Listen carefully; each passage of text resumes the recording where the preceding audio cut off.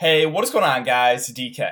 Back at you with another video here to bring down the Eastern Conference Finals Game 3 showdown slate between the Milwaukee Bucks and Atlanta Hawks. Super excited to watch this one, hoping we have a competitive game, unlike Game 2. If you guys are new to the channel, welcome. My name is DK. I make daily videos and live stream for NBA and NFL sites on Draftkings. I'm also starting to make videos for PGA Daily Fantasy Sports, and I produce content for NBA Top Shot. If you're unable to watch these YouTube videos, I also upload an Apple Podcast. Link down below. It's called the DK DFS Show. And if you could, leave a 5-star rating and review. That would help me out a ton. If you are interested in signing up for premium content, I offer that on patreon.com. An esports package. It includes Call of Duty and CSGO.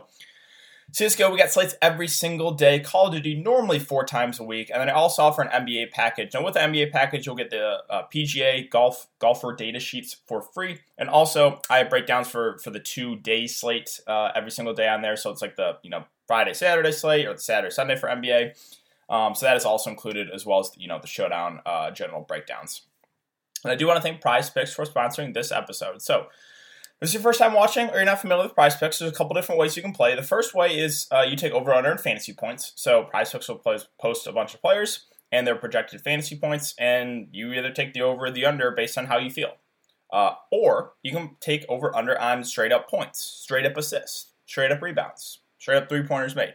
So and they do have every single sport you can think of too. You can mix and match sports. If you can do a couple of NBA, a couple of MLB.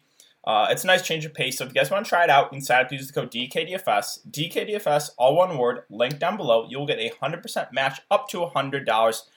So basically, you put $100 in, you get a free $100 to play with. And finally, I just want to thank you guys again for your continued support and all these videos, the live streams. I know, as NBA season's winding down, I appreciate everyone coming to continuing and liking these videos, continuing to come in and check out the live stream.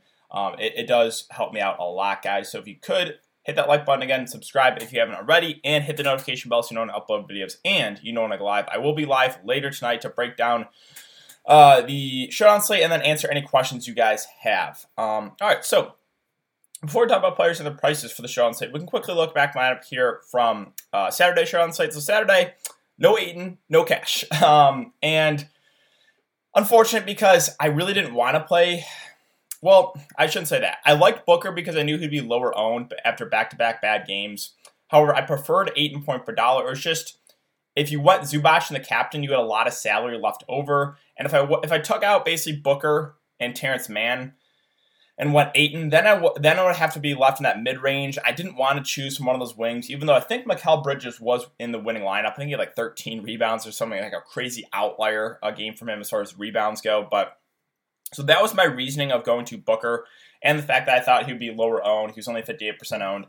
Once again, he struggled. But again, with Chris Paul in the lineup, it's not super surprising because Booker, the floor is a lot lower because of the peripheral stats, right? He only had 2 boards. 2 boards, no assist. That's it, right? So he becomes a little bit more scoring dependent when Chris Paul is in the lineup. But yeah, that's it for Luck Back, guys. Hope you had a good night. Hope you guys got in the cash. And yeah, let's talk about this one. So 224 over/under. The Bucks are 5-point favorites on the road here. We'll start off the Milwaukee side. Giannis, Middleton, Drew Holiday at the top. Once again, Giannis, they have him listed as probable. I have no worries with him. Should play in a competitive game. Should play about 40 minutes.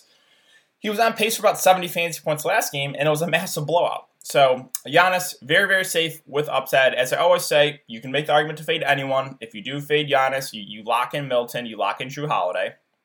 Now, with Middleton and Drew Holiday, we have Middleton at 10K, Holiday at 9.6.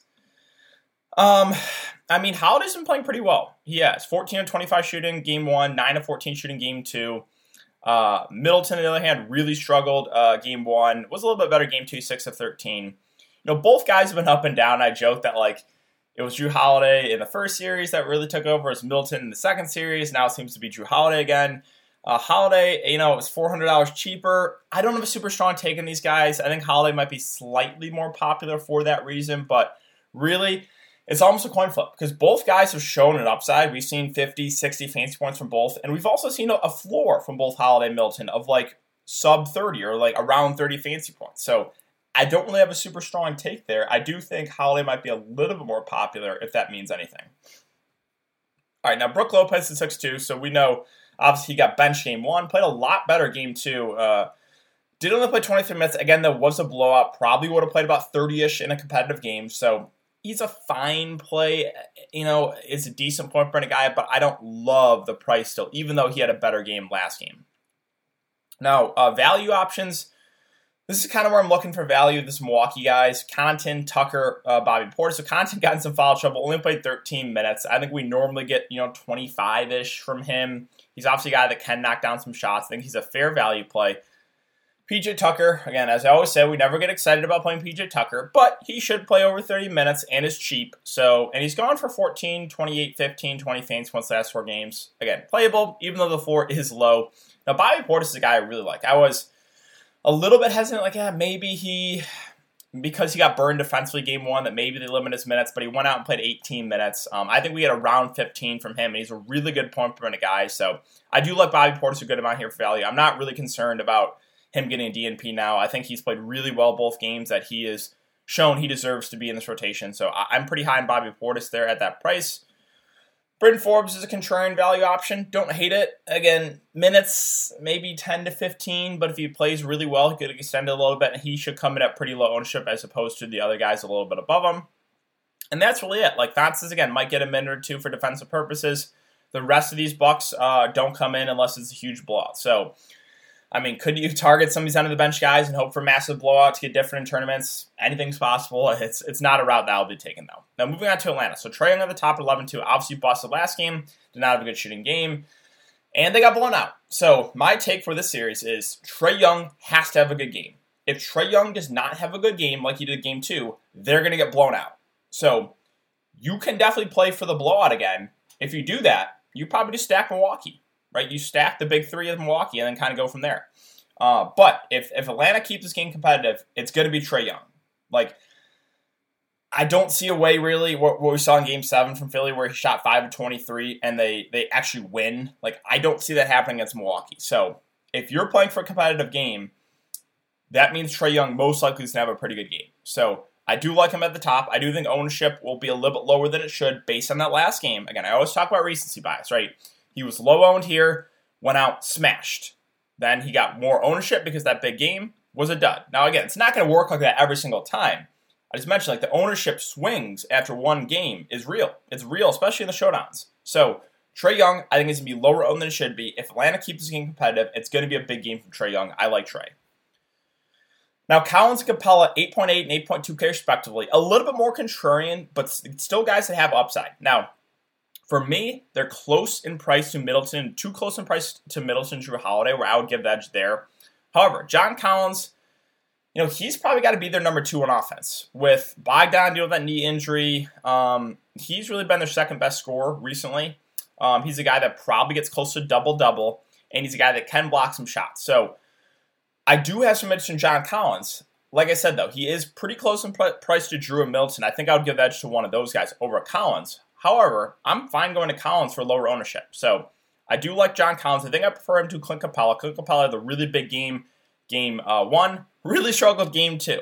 Again, I think the upside is just a little bit higher right now in John Collins. So would rather have Collins. Not saying Capella's completely out of play, but definitely a contrarian option.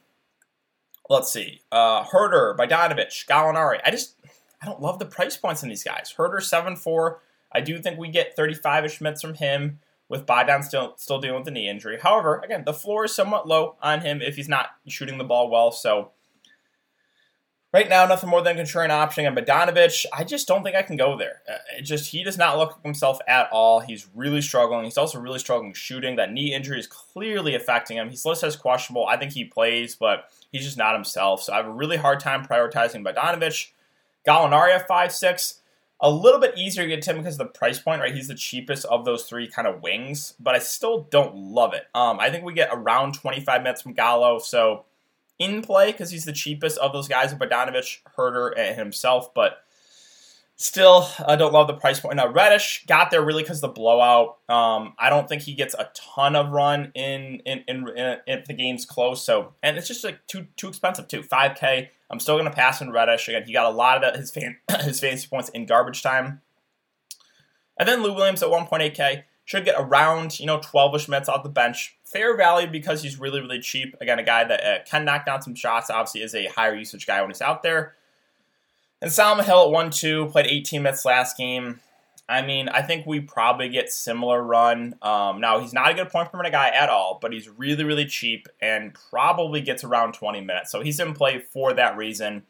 And, yeah, mentioned, like, this is definitely a stars and scrubs build, right? There's just not a lot in the mid-range I love. There's the stars at the top that we want, right? The big three from Milwaukee, obviously Trey. You know, you can make the argument for Collins, too. And then we went over those value plays that I think that's kind of where I want to be for the show on site. So that's going to do it for the video today, guys. If you have been enjoying the content, I would really appreciate if you leave a like button on the video, subscribe if you haven't already, and hit the notification bell so you know when I upload videos. And you know when I go live. Again, I will be live later tonight, so make sure to check the live stream, guys. Thanks again. Have a great day, and I'll see you all later in the live stream.